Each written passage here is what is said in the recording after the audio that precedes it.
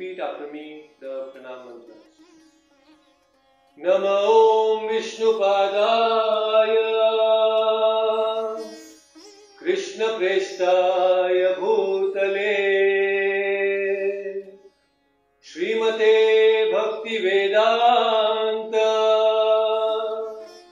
Swamin Niti Namine Namaste Saraswate Deve Gauravani Pracharine Nirvishesha Shunyavadi Pashyat Deshatarine Jai Shri Krishna Chaitanya Prabhu Nityananda Shri Advaita Gadadhara Shrivasadi Gaura Bhakta Vrinda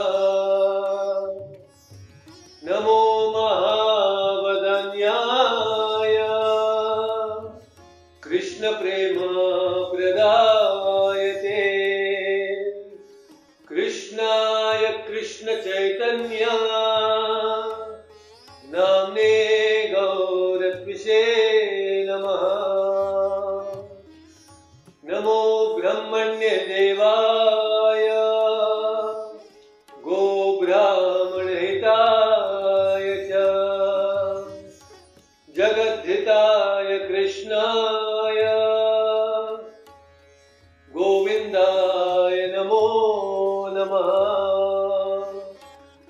He Krishna Karuna Sindho Dinabandho Jagatpate Gopesha Gopika Kanta Radha Kanta Namostute Tapta Kanchana Gaurangi Radhe Vrindavaneshwari Rishabhanu Sute Devi Pranamami Hari Priye Vancha Kalpatarubhyascha Kripa Sindhubhya eva cha Patitanam Pavanebhyo Vaishnavebhyo Namo Namaha Hare Krishna Krishna Krishna Hare Hare Hare Rama Rama Rama Hare Hare Om Ajnanatimirandasya Jnananjanashalakaya Chakshurunmilitam Yena Tasmai Shri Guruve Namaha. Hare Krishna everyone. To this Bhagavad Gita study circle that we have formed, and today we are in the 23rd session. So we are discussing this very important section of chapter 2, and we'll continue from where we have stopped. In the last session we had covered until the 61st shloka. So today we will continue from 62nd shloka of chapter 2. So that will be really very interesting. Okay. Alright. So let's begin with this 62nd shloka. Jhayato Vishayan Pumsaha Sangasteshopajayate Sangat Sanjayate Kamaha Kamat Krodho Vijayate. Once again, Dhyayato Vishayan Pumsaha Sangasteshopajayate. Sangat Sanjayate Kamaha Kamat Krodho Vijayate. Once again, Dhyayato Vishayan Pumsaha Sangasteshopajayate. Sangat Sanjayate Kamaha Kamat Krodho Vijayate.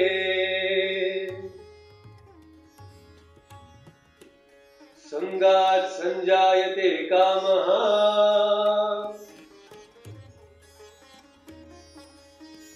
कामात् क्रोधो विजायते. Wonderful translation. While contemplating the objects of the senses,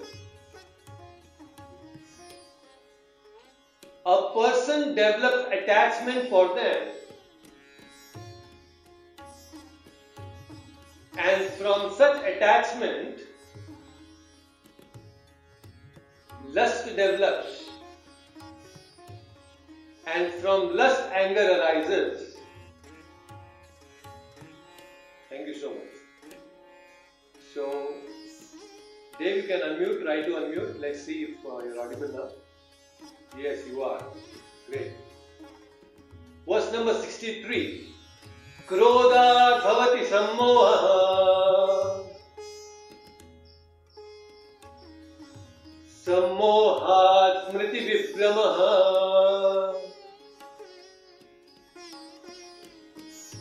smriti bhramshat buddhi nasho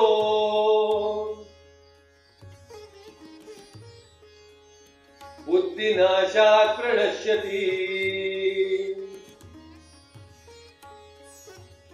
Once again, krodhat bhavati sammoha sammohat smriti vibhramaha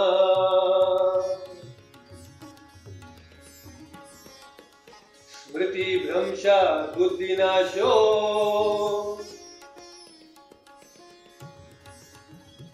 buddhi nashat pranashyati.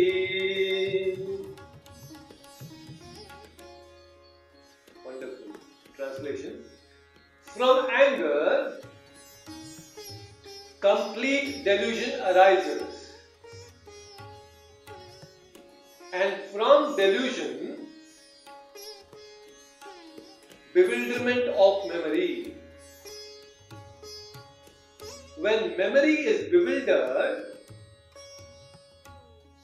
intelligence is lost. And when intelligence is lost,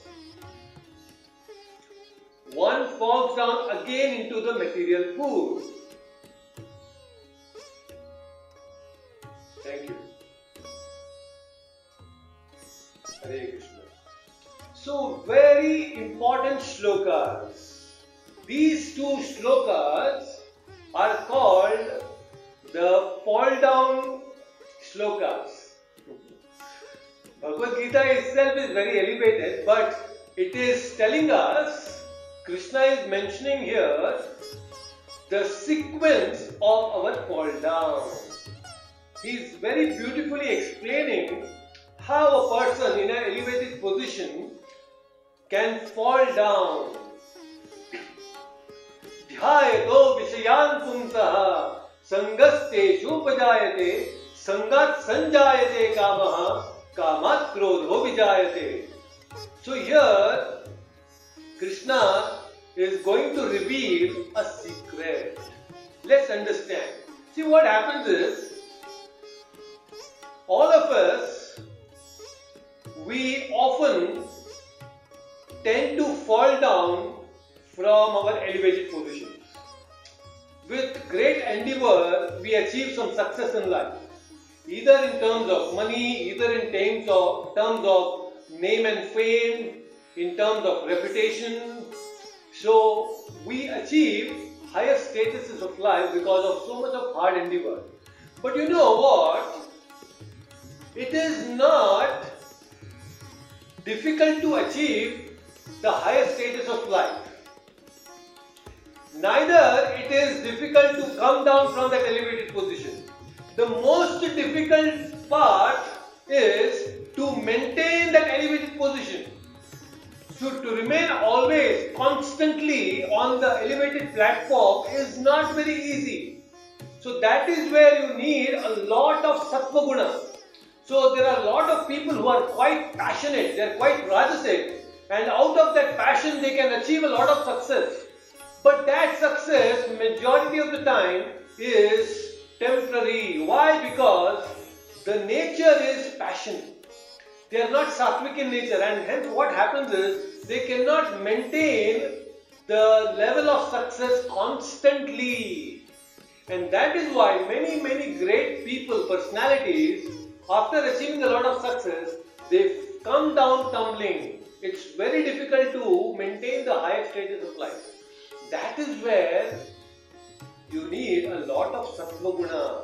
So now Krishna, what is he saying is, how does this fall down happen? See, everybody wants to remain on an elevated platform, but not everybody is able to do that.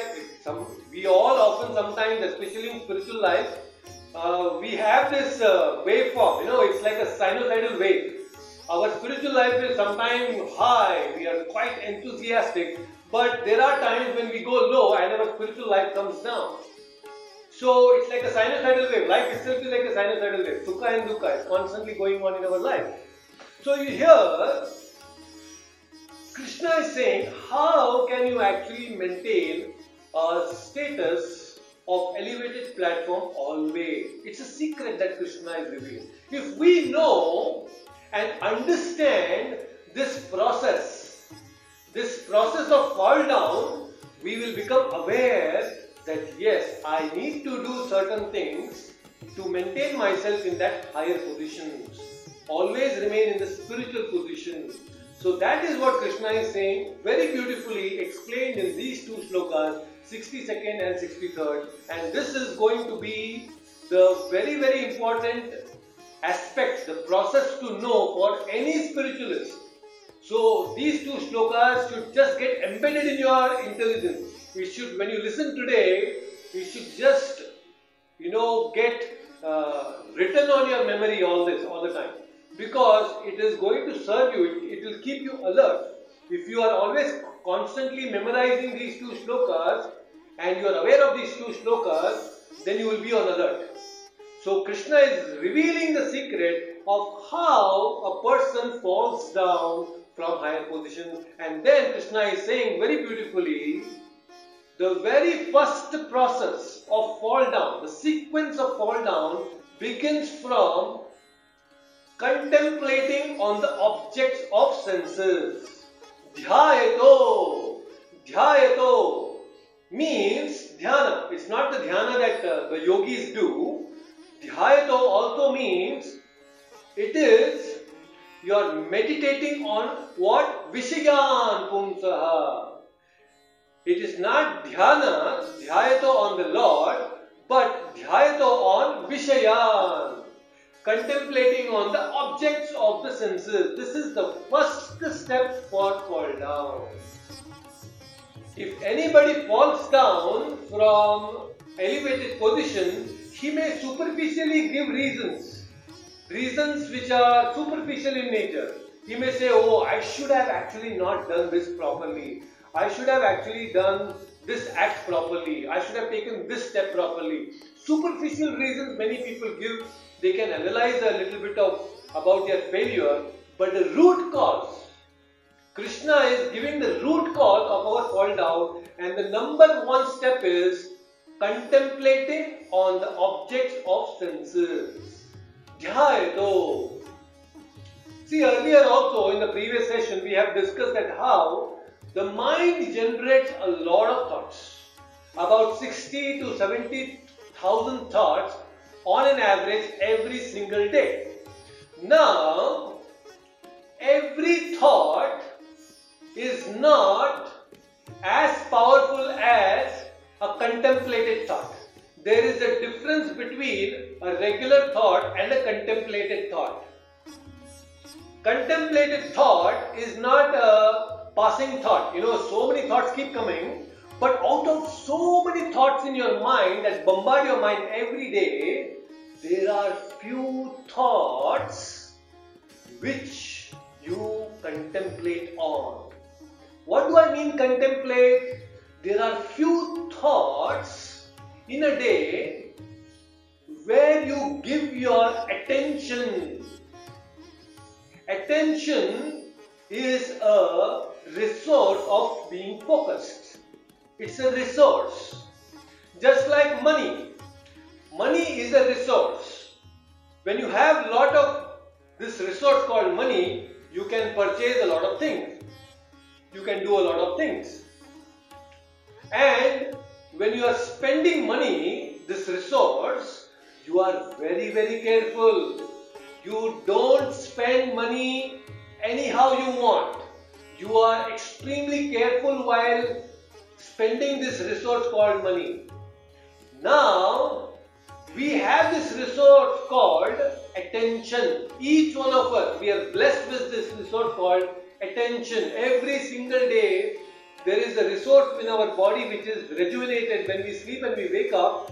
There is a resource called attention which is very, very important than the money. But we are so careless that we don't even think about this wonderful resource called attention, and we keep spending it on useless and frivolous things. So what happens is, so when there are so many thoughts generated, you give your attention resource to some of the thoughts. So moment you give that attention to them, a particular thought in a day, that becomes a contemplated thought. That becomes a contemplated thought. Extremely important. There are a lot of thoughts coming, but moment you see an advertisement of a gulab jamun, then your mind immediately gives attention to the gulab jamun. Then what happens is, the moment you start thinking, it's not a passing thought which came and it's gone. You are thinking again and again and again and again. So when you start thinking on a particular thought again and again, it becomes a contemplated thought. You are giving your attention to that thought. This is the first step to know that we are now getting attached to the sense object.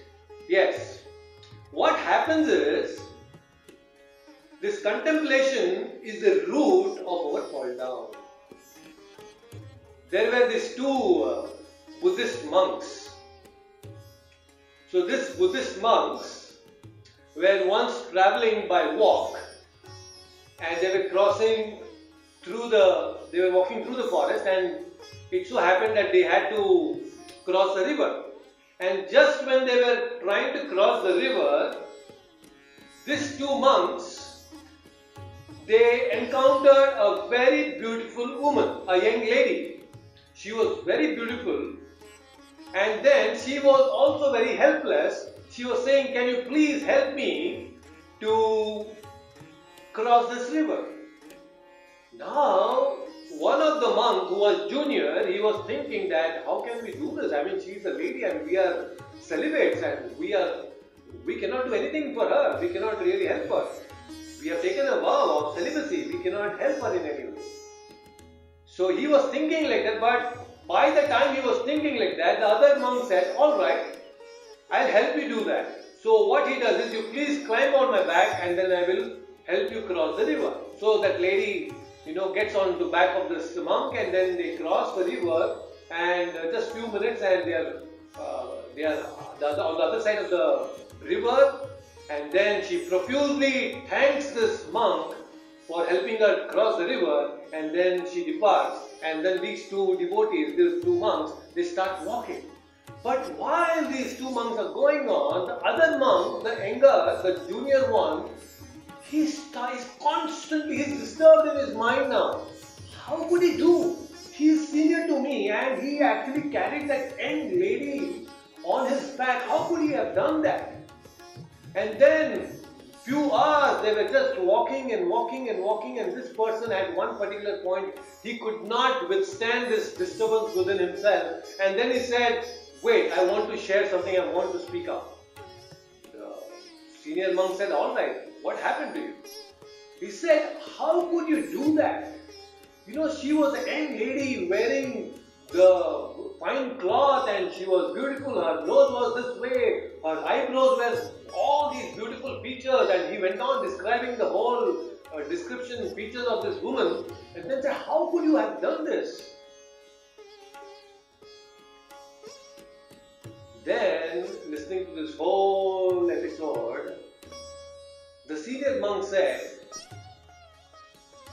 "My dear friend, looks like I carried that woman just for a few minutes, but you are carrying that woman for last so many hours. Hope you got the message. So it so happens that many times, although we may do certain activities, we may not be mentally disturbed. But this junior monk was so disturbed that he was carrying that woman for 7-8 hours. Whereas the senior monk, he just helped her, he dropped her and that's it, he forgot. But this person was constantly doing dhyato. Dhyato or what? Dhyato vishayan punsaha. So this happens to us. Many times there are certain thoughts which grab so much of attention that we keep on contemplating on them and they completely disconnect us from the external world. We don't know what is happening around us. We are not aware of our environment. This happens to most of us. When we are getting so absorbed, contemplating on a certain thing, we become disconnected from our environment. So, what happens the next stage is, when somebody is contemplating constantly on the sense objects, then it creates an attachment in the heart. So when you contemplate on a thought, then it becomes a granthi, it becomes a knot in the heart, it becomes a very strong knot, an attachment in the heart. Now this is very, very powerful. This attachment is what people are, it drives the people. Our attachments drives our actions. So when you start contemplating, that's why we should be very careful on what are we contemplating. What are the objects that we are contemplating every single day? Please ask this question to yourself. Because the thoughts that you contemplate will become attachments in your heart. It becomes a knot in your heart. And these knots, the more you contemplate, the more stronger and stronger and stronger these knots become. Very important. The more you think about a certain thing, it becomes a very strong knot in your heart. The more stronger it becomes, it's difficult to break that knot, to release that knot. So when this attachment in the heart grows more and more, then this attachment leads to lust. Dhyato vishayan pumsaha sangasteshu upajayate. So that sangha, that attachment, sangha is developed now, and then because of that sangha attachment, sangat sanjayate kamaha. Now this attachment leads to kamaha. Now see, when we say lust, it is not just the physical relationship between a man and a woman. No. Lust also, or probably the right definition of lust is anything that you want to enjoy yourself. Only when you want to gratify your senses, that is lust. There is kama. What is kama? When I want to enjoy my senses, then it is kama. But on the contrary, the opposite of kama is prema. In prema, what is there? You don't want happiness for yourself, but you want to give joy and pleasure to the other person. That is prema. But in kama, everything is for my enjoyment. So the world is actually driven by lust, not by love. Why? Because everybody wants that their own senses be gratified. I want to enjoy. How this lust develops? First is contemplation. That contemplation is resulting in attachment, and because of that attachment, you develop desires to enjoy the objects. You now want to enjoy the objects of senses. See, very powerful. How lust develops. We are all so much disturbed by lust. So we should know how the lust develops because of dhyato. Now, fulfilling these desires will give you a little bit of pleasure. But it is not that when you fulfill a certain desire, you will be very happy. No. In fact, this lust is such that it will increase more when you satisfy it. Have you any time heard that by pouring fuel into fire, the fire will get extinguished? No. When you pour fuel into fire, it will blaze more and more, more and more. So lust is like that. When you try to extinguish the lust by satisfying the lust, it is just going to blaze more and more. You just want more and more. It becomes uncontrollable. So that is how this lust works. The more you satisfy, the more it demands. The more you give to the senses are going to demand more and more. And all that began because of contemplation, lust. And now, when you are satisfying the lust more and more, do you think that all the time our lust will get satisfied? Our desires will get satisfied? No. It is not that all the time all the desires will get satisfied. No. Sometimes some desires will be unfulfilled. So when our desires are unfulfilled, when our lust is unfulfilled, then it results in anger. This is the fourth stage. Kamat krodho vijayate. You see the sequence? So Krishna is saying that why people become angry?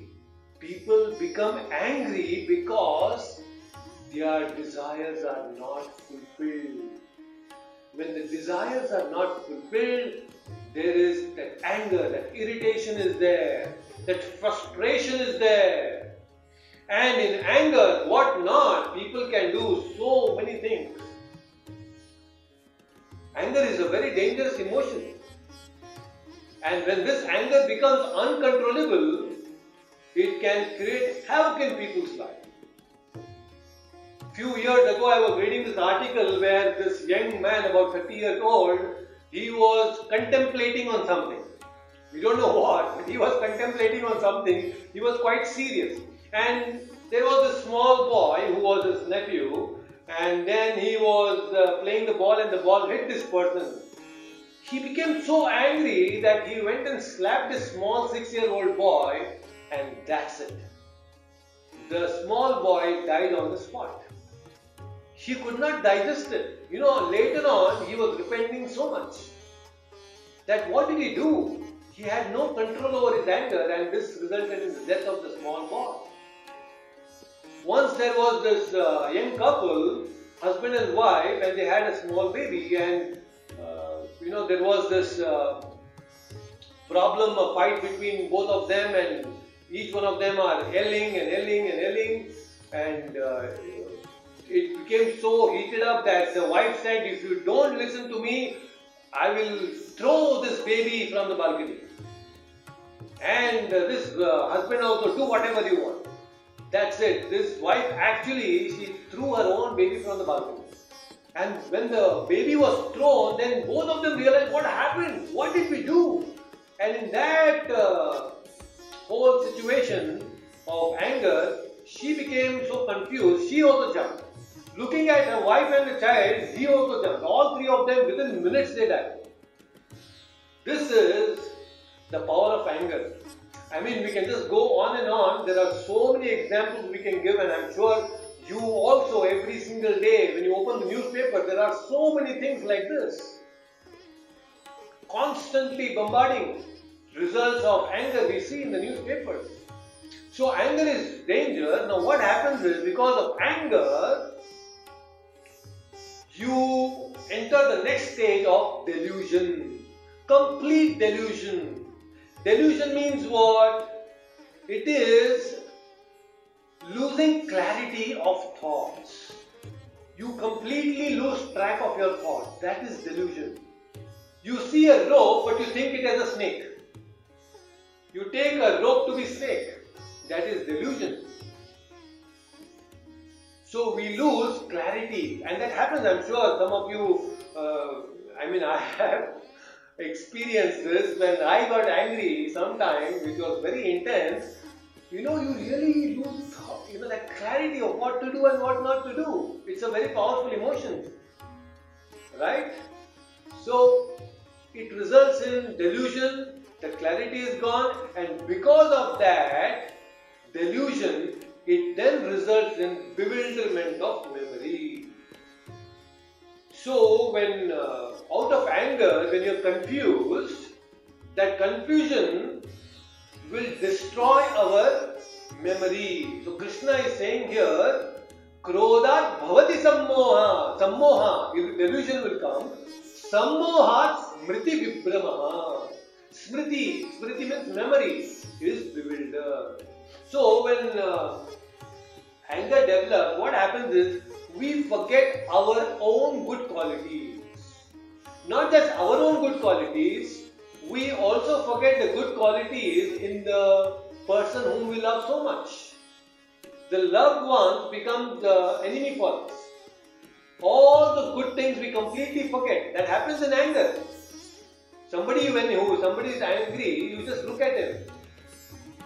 Either he's yelling at his children or wife or husband, you will see that all the good things that the other person has done will be forgotten by this person. It's very difficult. Bewilderment of memory. And because of this bewilderment of memory, then what happens? Actually, intelligence is lost. Smriti Bhramshat Buddhinasho. Buddhinasho. Buddhi. You see? Intelligence, the function is to discriminate between right and wrong. That is the function of intelligence. So when your memory is bewildered, then you don't know what is right, what is wrong. And when this clarity is not there, then your actions are dangerous. Just like in the case of the couple who jumped up from the balcony. Isn't it? So extremely dangerous. We lose discrimination. And mind you all devotees, this is extremely important to know that it is Bhagavad Gita which is actually gives the clarity between mind and intelligence.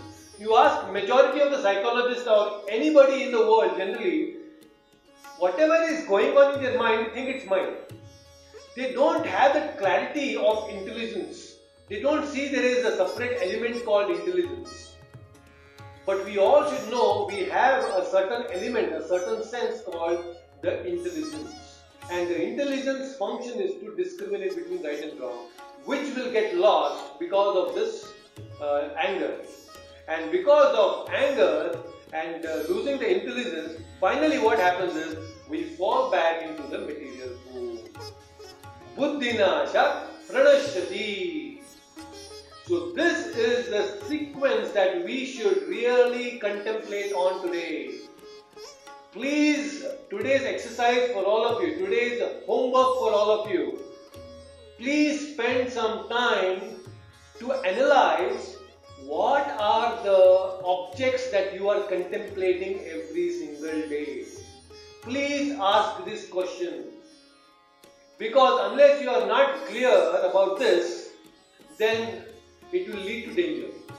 You should be very careful about what you are contemplating on. What thoughts are you contemplating on? What are the objects that you are contemplating on? If you are contemplating on Bhagavad Gita and Krishna, amazing. That is dhyana. That is dhyayato on Paramatma. But here, if you are doing dhyayato on Vishayan, it is going to be very dangerous. Extremely dangerous. Very, very powerful. So contemplation is actually because of contemplation we do because we spend our attention. And what are the advertisements doing? You see, every single advertisement is trying to grab your attention resource. Because they know each one of us have a certain attention resource. And the moment you give a certain attention to a certain advertisement, they know that they can actually take your money. If they can grab your attention, they can grab your money also. They will have a grab on your pocket. So that is why everybody is trying to grab this attention. Why? Because they want you to contemplate on their products. Whether it is toothpaste to hair oil to clothes to anything, every advertisement is designed in such a way and created in such a way that people contemplate on their products. Because they know, moment people contemplate, the next thing is they will get attacked. attached, and then lust will develop. They want to fulfill that desire. So what advertisement do is, they will sell you things which you don't need. And we, because we have lost our intelligence, we buy things which we don't need. You see, all because of contemplation. Why do they spend so many crores and crores of rupees for advertisements? Because they want people to contemplate on their products. Please understand. Only when they bombard again and again, you are giving the attention to them. So now be careful. You have this attention resource, don't spend it on them. Use them wisely by attending Bhagavad Gita sessions, by reading Bhagavad Gita. What happens is your attention is diverted from this material thing. So we need to give our attention resource to Krishna. When we are chanting, our mind is going here and there and giving attention to so many things. So when we chant the holy name, our attention should be given to listening the holy name. So this is the secret that Krishna is revealing in this particular shlokas. These are the fall down shlokas which we are very much important to understand. So if you want to maintain your position of spiritual life, then you need to focus on the very root cause, that is contemplation. If this is not clear, if this really doesn't go into your head, then I am telling you many other things will not fall in place. Your spiritual life will always be a waveform. We don't want it to be a sinusoidal wave. We want to be it a linear wave, isn't it? We want our spiritual life to be linear, always growing up and up and up. The more the time you spend, keep on increasing the amplitude of our spiritual life. And that is possible when you actually realize, analyze your contemplation. Why I am stressing this so much? Because this is the root cause. So please be very, very clear about this. Today exercises, please spend some time individually thinking about what are the objects that you are contemplating. So this is important sequence. So now with this clarity that Krishna has given, so we should now let's understand the next verse. It's going to be very interesting again, the way Krishna is going to further explain certain things. So let's see what Krishna is going to say in the next verse. And from this, at this point, 62 and 63, it completes the answer to the third question, that is Kim Asita. So Krishna has explained Kim Asita, the third question. Now Krishna is going to answer the fourth question of Arjuna. And the fourth question is Prajeta Kim. So Hina Mataji, unmute yourself and let's chant this 64th verse. Okay, so before that, I just wanted to give you this secrets of sense control, because in the previous few verses, Krishna has explained certain things about Kim Asita, how to withdraw the senses. So withdrawing senses can happen when you get the higher taste. When you have a higher taste, you give up the lower taste. And then this is another very important principle called Yukta Vairagya. I want to mention this to all of you. Please understand this. What is Yukta Vairagya? Vairagya means what? Giving up, renouncing things. Renouncing materialistic things is called Vairagya. Yukta Vairagya means you utilize everything for serving Krishna. For example, this laptop. It is a gadget. Generally, anybody who is willing to progress in spiritual life, he has to be away from all these gadgets and he should be away from all the materialistic things. But no, we are using everything that is possible. Right? So this is called Yukta Vairagya. You have a nice car, use it in the service of the Supreme Lord. You have a nice mobile, use it in the service of the Lord by listening to the lectures on Spotify. So all these technological things and everything, you are not renouncing them artificially. Instead, you are doing Yukta Vairagya by utilizing them. So Yukta Vairagya, when you do, what it results in, it gives you positive enjoyment. It offers us positive enjoyment because the senses are always very active. They want some engagement. So what happens is, when you are doing Yukta Vairagya, you are engaging your senses positively, and that gives us positive enjoyment. We all are seeking enjoyment. Why? Because we are Satchit Ananda. Our nature is to seek Ananda. Right? So, we should do Yukta Vairagya. And when you do Yukta Vairagya, and you are getting that enjoyment, then there is no danger of falling down. Many renunciants, they are practicing Falgu Vairagya. Falgu means false. False renunciation. They go to the jungle, they leave their beard and this and that and so many things, but they do, internally they have attachments. They are contemplating on sense objects. Externally they are all into the forest. That kind of renunciation, Falgu Vairagya, will not help. So instead of that, Krishna is saying, be Yukta Vairagi. Use everything but in the service of the Lord. So these are secrets of sense control, and when you get positive enjoyment, then your life becomes very, very pleasurable. Right? So these are the 4 things that we need to know. And then let's chant now the 64th verse. So Hina Mataji, please unmute. Ragadvesha vimuktastu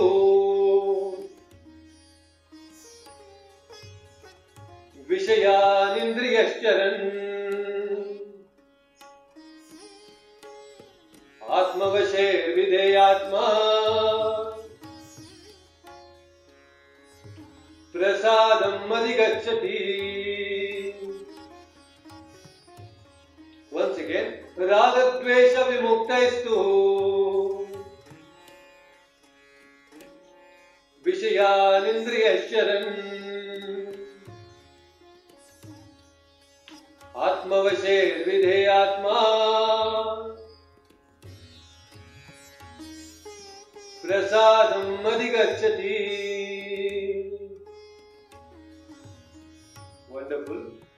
Translation. But a person free from all attachment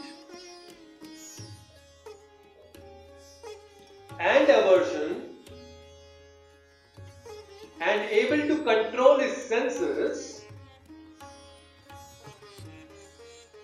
through regulative principles of freedom can obtain the complete mercy of the Lord. Thank you, Mother. So, this 64th verse until the last verse, that is I think 70th, until 71st verse, Krishna is going to answer the 4th question of Arjuna, that is, Praje the Kim. How does the Sthita Prajna, he engages himself in this material world? And here in this 64th verse, Krishna is revealing another secret. Actually, this whole Bhagavad Gita is full of secrets, and it's an open secret to all of us. So that is the beauty of Krishna. Krishna has given all the secrets which addresses the root cause of our problems. So here Krishna is revealing another secret, and he is saying that how can we exit this material world? If you want to exit this material world, then Krishna is going to give this wonderful secret to all of us. Krishna is saying, alright my dear Arjuna, now in the previous verses I have explained to you about sense control. That you do this, you do that, you get a higher taste, and you withdraw your senses like the tortoise.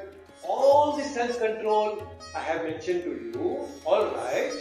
But then Krishna is saying, the better alternative is what I am going to give you now. That is all necessary, but at the same time I am going to give you something higher. And what is that higher? Krishna is saying here that Prasadam Adhigacchati. Prasadam. See, Prasadam doesn't mean only the prasadam that we get as food. When you go to the temple and you eat some sakre pongal or some khichdi that we get in the temple, only that is not called as prasadam. Prasadam means the mercy of the Lord. Prasadam means the daya that Lord gives us to purify us. The mercy of the Lord is called prasadam. So Krishna is saying that sense control and engaging the senses in positive things is there, but the real pleasure we get when we get prasadam. Prasadam means the mercy of the Lord. And when we get the mercy of the Lord, then all the sense control becomes very easy. See, in this material world, it's extremely difficult for us to constantly be happy, because Krishna says in the Bhagavad Gita later on that dukkhalaya shashvatam. He says this world is designed in such a way that there will be always some tapatraya, always some problems in this material world.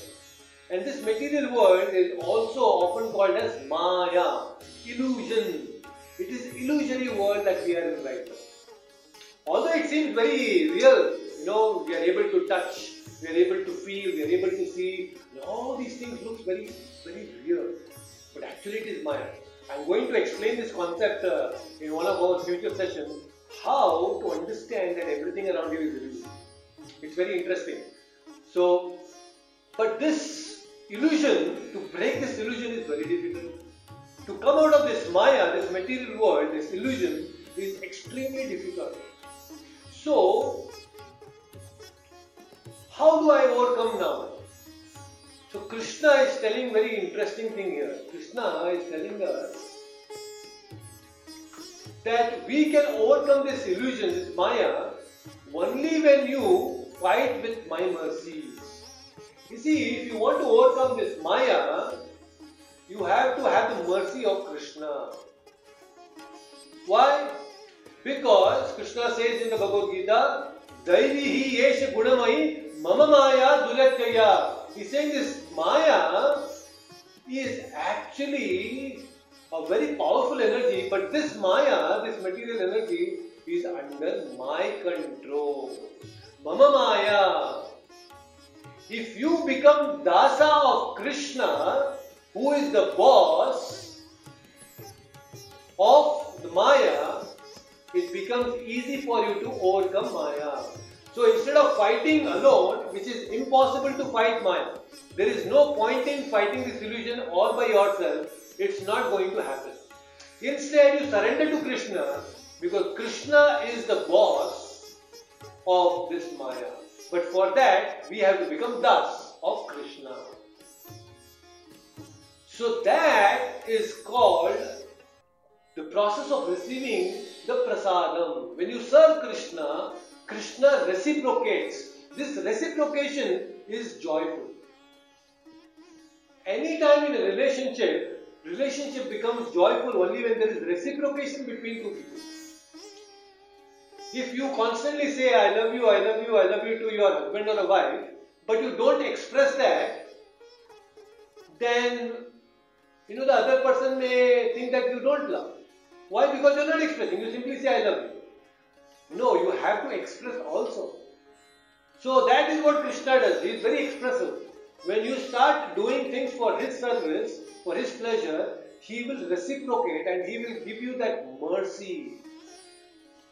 He will give you that mercy. And this mercy, is it available in any market? You go to some market and you will get the mercy of Krishna? No. This mercy you will not find in any market. How do I get this mercy now? So Krishna is saying very interesting. To get that mercy, Raga Dvesha Vimukta. There are two steps. Two things that you need to take care of. Raga and Dvesha. When you are free from this Raga and Dvesha, then Prasadam Adhikachati. You will get my mercy. So there is a sadhana at the level of mind, there is a sadhana at the level of body. Sadhana for the mind, sadhana for the body. So this Raga and Dvesha, let us understand what is this Raga, what is this Dvesha. Raga means favorable attachment. Dvesha, unfavorable attachment. Raga is also attachment, Dvesha is also attachment, but one is favorable, one is unfavorable. And both are not good for spiritual life. So, Raga, Dvesha, Vimukta is two. Vimuktaha. You have to become free from these two things. Why? Because they cause disturbance. Favorable attachment also will cause disturbance. For example, of Arjuna. Arjuna, he has Raga for his grandfather and his spiritual master, Dronacharya and Bhishma. Because of this Raga, this is the favorable attachment. And because of this attachment, he is saying, no, Krishna, I am not going to fight. You see? It is an attachment which is taking you away from your duty, then it is not good. So Raga is not good. Dvesha. Actually, Raga, there is another very beautiful example recently in the Bhagavatam sessions also. We discussed the story of Pururava, King Pururava. Very, very powerful king this Pururava was. And he had a lot of influence across the three worlds. And once it so happened that this Pururava happened to go to heaven, and when he went to heaven, he saw Urvashi. And when he saw Urvashi, he got attracted. And he said, Urvashi, will you marry me? Urvashi said, I am a heavenly damsel and I don't want to marry. No, I am really attracted, I want to marry you. So Urvashi says, okay, I will marry you but on three conditions. What are the three conditions? I think the first conditions he said that, see, I have these goats and these goats should always be protected. Anything happens to these goats, then I am going to just leave your place. If they are extremely dear to me. So you have to take care of this. King said, alright, no problem, I'll take care, I'll protect the goats. The second condition was that I will eat food only that is which is cooked in pure ghee, cow ghee, desi ghee. Because I am from heaven, I cannot eat anything that is not cooked in ghee. King said, yes, I can afford. I am a king and I have so much resources. I will make an arrangement for you that you will get food only that is cooked in pure ghee. And third was, she said that I should not see you naked other than our union. If I see you like that, then I am going to leave you and go away. Then Pururava said, alright, they got married and everything was going fine. And now long time Urvashi is with Pururava. Now Indra was feeling separation from Urvashi. Now Indra was missing Urvashi and he thought, oh, it's time to call her back, it's long time. And then he thought, Indra, he sent his assistant, go and disturb now, I want Urvashi back. So he sent his assistant and it so happened that just when this Pururava and Urvashi were having union, they were thinking of union, that's when the assistants of Indra, they take away the goats and they start bleating and then they are making noise and immediately she says, hey, what kind of king are you? You are supposed to protect my goats. Immediately go now. What kind of a man are you? So immediately he runs away and then tries to protect them. But then it so happens that in this whole process, he was not wearing clothes. He just ran away and then Urvashi saw him without clothes. He said, alright, I am going to leave you now. And she went away. And this attachment, Raga, for Urvashi, created a disturbance, a huge disturbance in the heart of Pururava. It became very intolerable for him, the separation from Urvashi. And later on, so many things happened. He did a lot of tapasya and he said, I want at least one day in a year in which I can meet Urvashi. So only once in a year he was meeting Urvashi, and that became even more painful because he was just waiting for that one day in a year to meet Urvashi. So this Raga becomes a disturbance. This is not good for spiritual life. And then on the contrary, there is Dvesha. Dvesha is aversion. Aversion, some people you see, you just get that negative vibes, the negative feeling, you don't want to associate with them. You just don't feel like getting into that association. Dvesha, aversion, there is certain aversion. You don't like a certain person. Constantly you contemplate. Sometimes positive attachment is better than the Dvesha, negative attachment. Because when you hate someone, you constantly think of that person. When you love someone, we may not think so much. But when you do Dvesha and somebody has insulted you, there is so much of Dvesha that you constantly contemplate about that person. Like Kamsa. Kamsa was constantly doing it, had Dvesha for Krishna. Hiranyakashipu, Dvesha for Vishnu. Constantly contemplating. Okay? And one very famous example for Dvesha is Amba in Mahabharata. You know all these three sisters, Amba, Ambika and Ambalika. Swayamvara was going on. Now Bhishma was ordered by Satyavati that you have to go and somehow get some brides for my son, that is your brother also, and that is Vichitravirya. So you have to get someone, and then Bhishma all the way goes there and he doesn't participate. He just kidnaps these three of them, Amba, Ambika and Ambalika, and then he defeats all the kings and he brings them. Then in between, Amba says, no, I don't want to marry. I don't want to marry. Ambika and Ambalika agreed. They wanted to marry Vichitravirya. But Amba said, no, I am in love with Shalva. Then Bhishma, okay, I respect your freedom. So you can go to Shalva and you can get married. She goes to Shalva, he rejects, no, you have been now kidnapped, I don't want to marry. Now Amba says, what to do? She again comes back and says, Bhishma, you kidnapped me, now you marry. Bhishma said, no, I have taken a vow of being a brahmachari for life. I cannot marry. And then she becomes, that develops into Dvesha, that hatred she develops for Bhishma. Because you destroyed my life, I cannot marry Shalva and now I cannot marry you. She developed so much intense Dvesha that she went and prayed to Parashurama. Then there was a fight between Parashurama and Bhishma, both of them. And then Parashurama could not help, then she goes to Shiva. And then finally Shiva says, okay, Amba, you do one thing, you cannot fulfill, you take this garland. He gave a very divine garland to Amba. And this Amba was told by Shiva that anybody who wears this garland will become the cause for Bhishma's death. Anybody who wears this garland will become the cause of Bhishma's death. And then Amba is carrying this garland from one king to another king. None of the kings are ready to actually take this challenge because they know what is the power of Bhishma. Bhishma is extremely powerful. Nobody wants to fight with Bhishma. She goes everybody and got rejected everywhere. Finally she goes to Panchal. And in Panchal what happens? She meets this Drupada. Drupada also rejects her. She becomes so despondent, so dissatisfied and unhappy.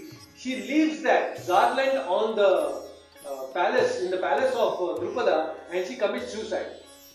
And then the same Amba, see, the Dvesha is so intense in her heart, she takes birth again as Shikandi in Panchal. She takes birth in Panchal as Shikandi. And this Drupada had kept this divine garland in his puja room. And this Shikandi later on became the cause for Bhishma's death. The Dvesha was so intense. Now what happened to this garland? This garland, which was given by Shiva, this garland during the Swayamvara of Draupadi, Drupada gave to Draupadi and Arjuna won, and this very same garland given by Shiva was put on Arjuna by Draupadi. Arjuna now became the cause for Bhishma's death with the support of Shikandi. You see the connection. There are many wonderful things that happen in Mahabharata. Mahabharata is very beautiful. I really love Mahabharata. Sometimes I want to start this whole series on Mahabharata also. So, there are a lot of things. Mahabharata, there is so much to learn from Mahabharata. So, we will definitely discuss Mahabharata. But again, Bhagavad Gita is a part of Mahabharata. Why did I mention this? Is because Dvesha. This Amba had so much of Dvesha, she actually finally became reason for Bhishma to die, and this continued Dvesha for 2 lifetimes. You see? So very powerful Dvesha. So Raga Dvesha Vimukta Istu. You have to become free from these two things. Only then you can achieve that prasadam, that mercy of Krishna. And there are types of dveshas now. Somebody has nationalistic dvesha. I don't like Pakistan. Communal dvesha. I don't like this caste, that caste. So there is dvesha all over. And very interesting, Krishna is telling Atma Vashe Videhatma. Videhatma. Who is this Videhatma? Let's understand. Very beautifully, Prabhupada is explaining, and he defines this Videhatma is one who follows the regulative principles of freedom. Please look at the translation. Prabhupada is saying, but a person free from all attachment and aversion and able to control his senses through regulative principles of freedom. This is the highlight. Now this is another thing that which has to enter our brain. Regulative principles of freedom. How can rules give you freedom? See, how can rules, anybody in this world, we all want to be free, isn't it? We all want to remain free and independent. That's what we are all looking for. We are fighting for our freedom all the time. Freedom of speech, freedom of wearing clothes, freedom of so many biases that we have. We all want to be free and independent. And then we don't like to be restricted. None of us want to be restricted. And here scriptures are saying that we need to follow certain regulations. 4 regulative principles. So in ISKCON, there is 1 S and 4 no's. 1 thing that you are supposed to do and 4 things you are not supposed to do. So let's understand these 4 regulative principles, and my dear devotees, this is extremely important. If you are serious about spiritual life, if you want to progress in spiritual life, then you need to understand these 4 regulative principles. And what are those 4 regulative principles? One by one. No meat eating, abstaining from eating meat, no illicit sex, premarital, postmarital, all these extramarital, everything is called illicit sex. Third, no intoxication, absolutely no. And the 4th is no gambling. So these are 4 regulative principles which our scriptures are saying that we shouldn't do. Now why are the scriptures choking our freedom like this? We want to do all these things. We want to enjoy our life. Why are the scriptures stopping us? Many times we think that all restrictions are bad, isn't it? But my question to all of you, are all restrictions really bad? I want some examples from all of you. Can you quote some example? Can you give some examples of certain restrictions that you face on a day-to-day basis which are not bad? Come on, give me, you can unmute yourself and you can also directly speak.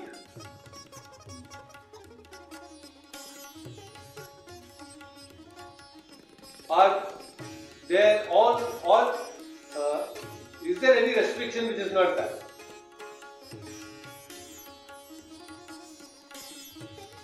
Great, wonderful, very nice. Thank you so much. Good example. Any other examples?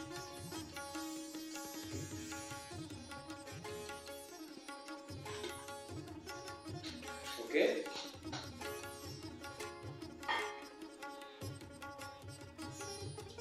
Exactly, wonderful. Certain restrictions, especially when we are facing certain problems, especially during the festival, we tend to overeat. So restricting our food. Good, very nice. Anything else that you can think of? Any restrictions which are not actually bad?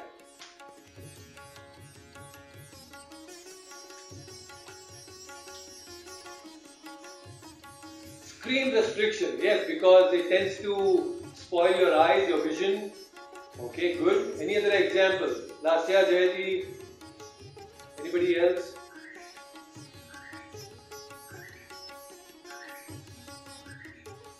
Are all restrictions bad?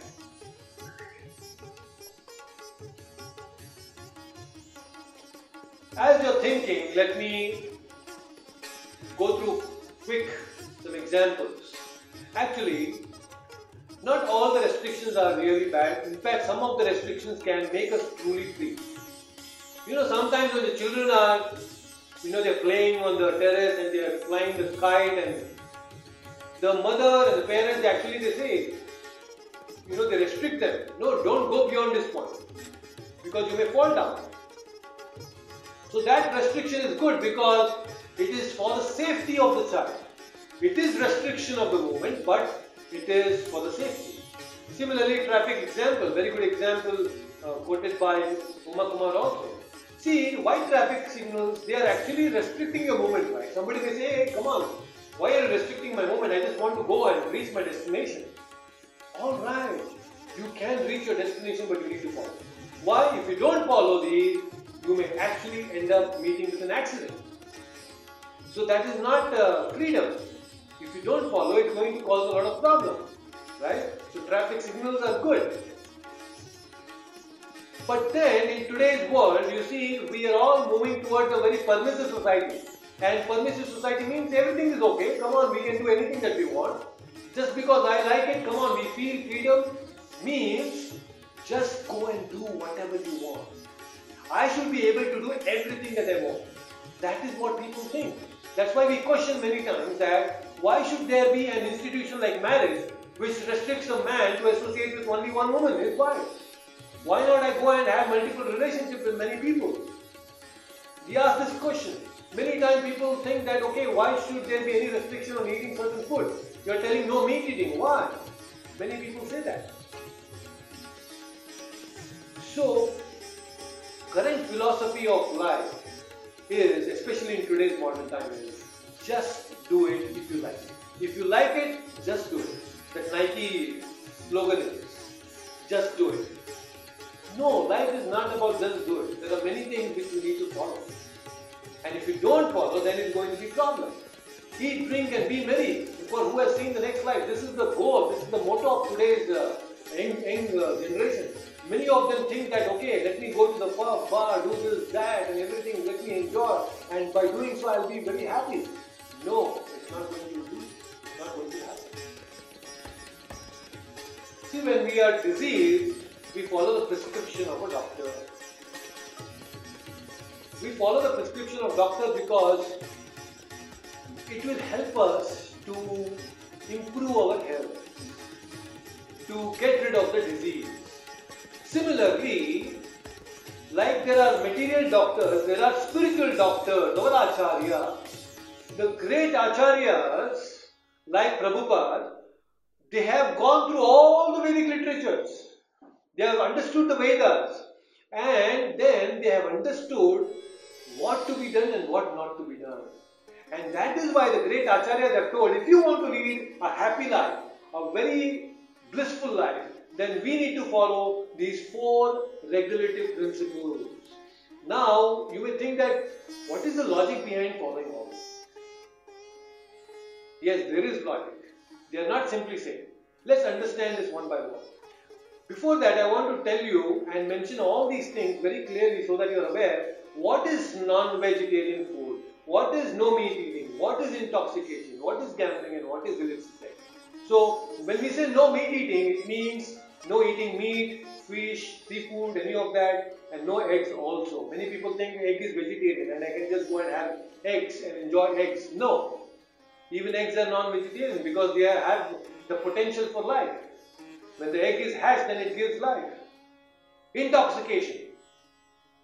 Intoxication includes alcohol, drugs, and tobacco and pan masala. All this come into intoxication. In fact, devotees, we don't even take tea and coffee. It's been almost 17, 18 years now that I have left tea and coffee. I have never tasted tea and coffee in so many years, more than 16, 17 years. absolutely abstain from tea and coffee also, because it gives a certain amount of kick. When you take the tea and coffee, there is a certain excitement that is created in us. So it agitates our mind. So no intoxication and no gambling. When I say gambling, it means no horse race, lotteries, casinos, and playing cards. You see a lot of people playing cards and they gamble, especially during this Dasara, during Ganesh Chaturthi, and all these festivals. This gambling becomes even more intense. You see behind the Ganesh pandals, all these people, they will be playing cards and they will be gambling most of the time. And then illicit sex, it means extramarital sex, premarital, postmarital, and then obscene movies. Many people are getting addicted because of internet today. It's all very easily accessible. Then younger generation is not realizing the importance of following brahmacharya, both men and women. And then this creates a lot of problem, because then when you see and then you start contemplating that Dhyayato is happening, and then because of Dhyayato, then it results in all this many other unwanted things like rapes, right? And then vulgar talks. So all this comes under the category of illicit sex. So now we need to understand what these four things will do to us. Actually, they will disturb our peace. They will disturb our happiness. Let's understand. These four are the pillars of sinful life. No meat eating, gambling, intoxication, and illicit sex are the four pillars of illicit or sinful life. Meat eating, gambling, intoxication, and illicit sex. Now what happens is, these four pillars, they are so powerful that they break the four pillars of religious life also. Now this is very important connection, all of you please pay attention here. So these four pillars of sinful life, they break the four pillars of religious life. So let's take one by one. No meat eating. This meat eating destroys the religious pillar of compassion and mercy. You may say, Prabhuji, how is it? How come meat eating destroys the pillar of compassion? Yes. See, what happens is, if you are very compassionate, if you are very merciful, you cannot kill the animal. Do you think the butchers are very merciful? No. They just go take the knife and they kill the animal. When they are killing an animal, they have to repress their compassion. They have to repress their merciful nature. Only when you repress your compassion, that is when you can kill that animal. Right? In fact, there is a video on YouTube which I recently saw, where a boy was given a nice tandoori chicken and he was eating it nicely. But the same boy, when he was given the live chicken in front of him and was told to take a knife and kill and then eat it, he started crying. He could not kill that chicken. Although he was eating, why? He had not seen the killing of the chicken. He could not kill it himself. He started crying. He said, no, I cannot do this because it is live. You can watch it on YouTube. So what happens is, when we start feeding our children with non-vegetarian food, what happens is, gradually we are killing the compassionate nature in children. And when we grow as adults, what happens is, we are so merciless. That's why when somebody is dying, you see people are taking selfies and not helping the person. So compassionless we are. So merciless we have become now. When somebody is dying, when somebody is pain, we are taking selfies out of them and we are promoting everywhere by social media. Why? Meat eating is the cause. The root cause for people becoming so insensitive is because of meat eating. So if you want to progress in spiritual life, you cannot progress without being compassionate. You see all the great sages and the sadhus, they are very compassionate. You want to help others. But if you are not having this merciful attitude, how can you progress in spiritual life? So meat eating destroys the pillar of compassion. Similarly, intoxication. When somebody gets into alcohol and somebody gets into all these drugs and all those things, then tapasya, it completely destroys the pillar of tapasya.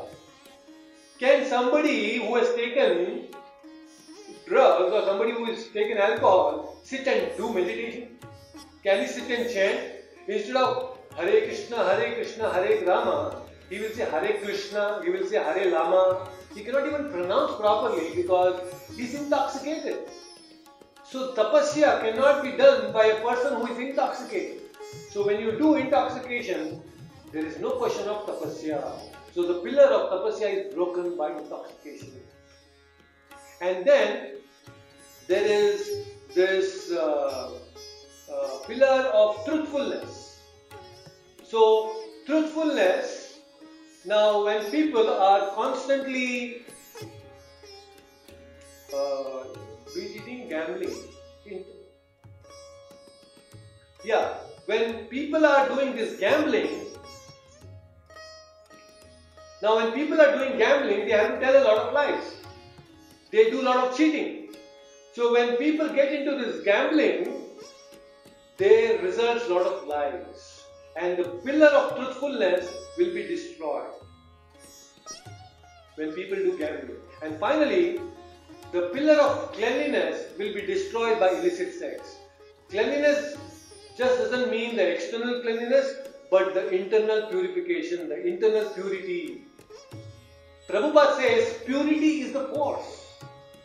If you want to be very strong, if you want to be very commanding, if you want to be spiritually extremely strong, then you need to have purity. That purity comes from being internally clean. But if somebody is so disturbed within because of illicit sex, then he will lose his cleanliness. So if he is internally unclean, then Krishna can see that uncleanness. You may wear a lot of nice clothes and perfumes and people may think you are very clean, but Krishna knows how clean we are. Right?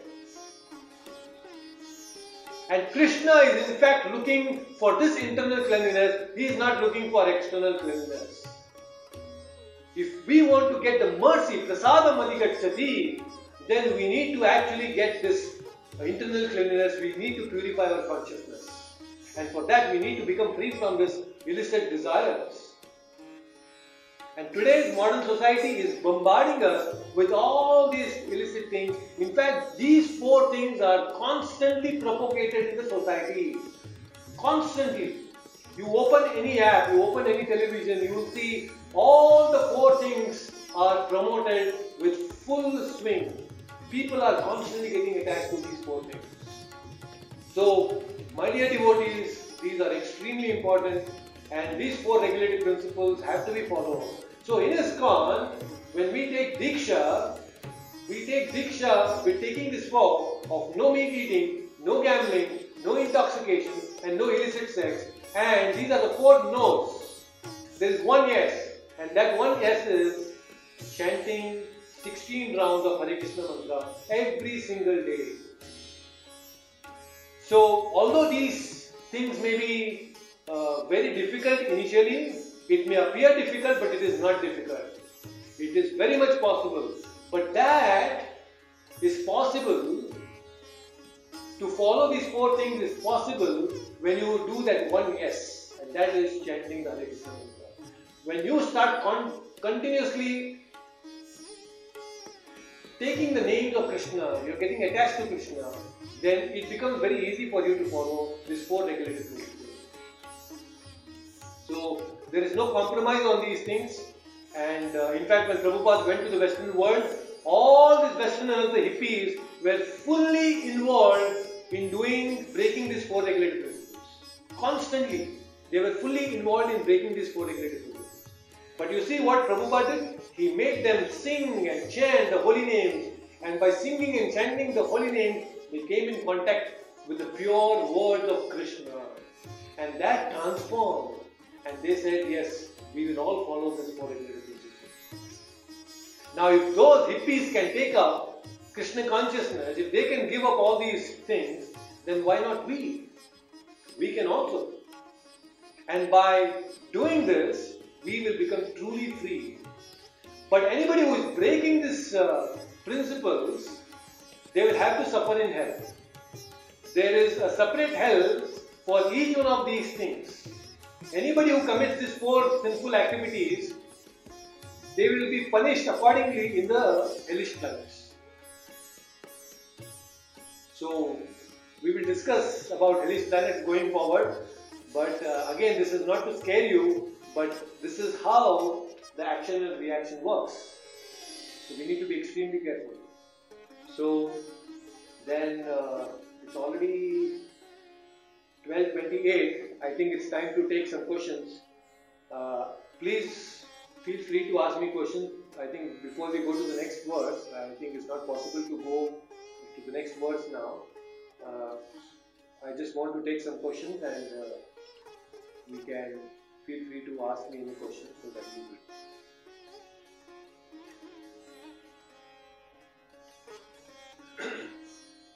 So you can unmute yourself also, just in case, so that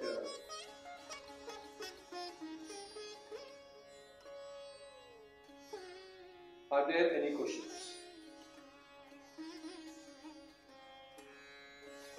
So this is a very good alternative. Prasadam adhigacchati. Let's focus on this receiving the mercy of Krishna, and receiving mercy of Krishna is possible when we follow this regulative principles.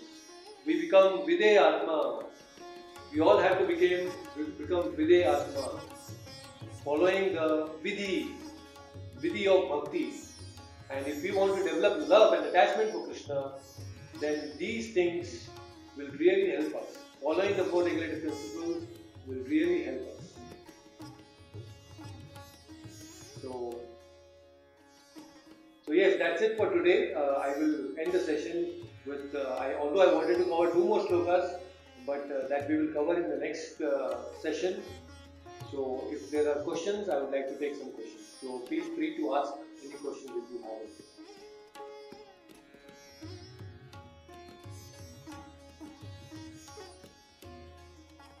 So Vinodji is asking, can you please guide us on the rules of going to the Supreme Lord in the temple? Okay. So what happens is, when we visit the temple, so when we enter the temple, the very first obeisances or namaskara, the pranams, should be to the Vaishnavas. All the Vaishnavas who are serving in the temple. So when you enter the main temple hall, we do Panchanga Namaskara. Panchanga Namaskara means there are 2 types. Panchanga Namaskara, Ashtanga Namaskara. Panchanga Namaskara, 5 parts of your body touch the ground. And in Ashtanga Namaskara, there are 8 parts of the body which touch the ground. So we do Panchanga Namaskara the moment we enter the temple, and that is to all the Vaishnavas. So every time we chant this shloka, Vancha kalpatarubhyascha kripa sindhubhya evacha patitanam pavanebhyo Vaishnavebhyo namo namaha. Vaishnavebhyo namo namaha. So when we enter the temple, we do Panchanga Namaskara and we chant this mantra. So this mantra is for Vaishnavas. Then you go to the deities. Now if it's a ISKCON temple, then there will be Prabhupada. So then we go to the spiritual master. So when we go to the spiritual master, then you can either show your left side or you can show straight, your head straight to the spiritual master. So why is it? Because you can approach the spiritual master directly. Sometimes because there is temple setup is such that if you pay obeisances, then face to face, then you may actually show your feet to the Lord. So that is not recommended. So instead you can show your left side. So when you show your left side, that is also okay to the spiritual master. But when you go to the temple of Vishnu or Krishna, then you need to show your left side. For all the Vishnu Tattvas, any Vishnu temple you visit, you need to show your left side and pay obeisances. Dandavat Pranam, Ashtanga Namaskara. For men it is Ashtanga Namaskara, for women it is Panchanga Namaskara. So women are supposed to do Panchanga Namaskara because they should protect the womb. So that is why the Shastras recommend that it is also a kind of Brahmanda, and you should take care of the womb, and hence you can pay Panchanga Namaskara, and women are generally not recommended to do Ashtanga Namaskara. So men can do Ashtanga Namaskara showing the left side, left portion of it. But when you go and visit some Devata temple like Shiva temple, or there is Kartikeya temple, or there is Ganesha temple, or any Devi Devata you see, then you will have to show your right side of the body and then pay obeisances. So that is the process of orientation. Now this is because why we show left side? Because we cannot approach the Lord directly. We can approach the spiritual master directly, but Krishna is not directly accessible to us, and hence we show our left side, and for all the Devi Devatas we show the right side and pay obeisances. We do Namaskara. Men do Ashtanga Namaskara, women do Panchanga Namaskara. And whenever you do Tulsi Maharani, whether it is men or women, we do only Panchanga Namaskara to Tulsi Maharani, not Ashtanga Namaskara. Ashtanga Namaskara is not done to Tulsi Maharani. So this is about the Namaskar, the orientation, and how to pay obeisances. And whenever we pay obeisances, we should chant the mantra. Like when you pay the first obeisances, Panchanga Namaskara you do, for the Vaishnavas we chant Vancha Kalpatarubhyasya. I will just display that so that you are aware. So you see, we chant this mantra called Vancha Kalpatarubhyasya Kripa Sindhu Bevacha Patitanam Pavanebhyo Vaishnavebhyo Namo Namaha. So when you go to the ISKCON temple, you will see there is Nitai Gauranga. Nitai Gauranga are none other than Krishna and Balaram. So for them, Nitai Gauranga also there is, we chant this mantra, Namo Mahavadanyaya Krishna Prema Pradayate Krishnaya Krishna Chaitanya Namne Gaurat Vishe Namaha. So this is called a Pranam mantra for Chaitanya Mahaprabhu. Nityananda Prabhu also has, I will share that with you. And then when you go to Krishna, when you see the Radha and Krishna, then you have to say these two mantras. Hey Krishna, Karuna Sindhu, Deenabandhu Jagatpate, Gopesha Gopika Kanta, Radha Kanta Namastate. And for Radharani, we chant Tapta Kanchana Gaurangi, Radhe Vrindavaneshwari, Rishabhanu Sute Devi, Pranamami Haripriye. So when you see Radha and Krishna, these two mantras, while paying obeisances, we need to chant. So what happens is, when you pay obeisances, it is an indication that you are surrendering everything to the Lord. You are surrendering your mind, body and words to the Supreme Lord. So that is the meaning of surrenderance. And also raising your hands in front of the Lord is also very nice, and that also indicates the surrenderance of the Lord, surrendering to the Lord. And then if there is nice kirtan happening, then you can sing, and if possible even dance. It is said that anybody who dances in front of the Lord, he will not get any body pains in his life. So if you want to remain fit and fine, the best way is to nicely sing and dance in the temple. Very, very important. Dancing in front of the Lord is amazing. There are so many things that will happen just by you. will burn your karma. You will burn our karma when we dance in front of the Lord. So why not do that? So this is about the orientation. I hope that answered your question. And then there are questions from Minavadaji. Prabhuji, in our home temple, can we put a photograph, an idol of Krishna, or is there a particular ritual for that? So there is definitely possible of having the picture and the photograph of Krishna, and generally when you keep the picture of Krishna, it should be with either Radharani or the cow, because Krishna is never alone. Krishna always wants to be with someone. So you can have a nice picture of some Archa Vigraha of Radha and Krishna. What do I mean by Archa Vigraha?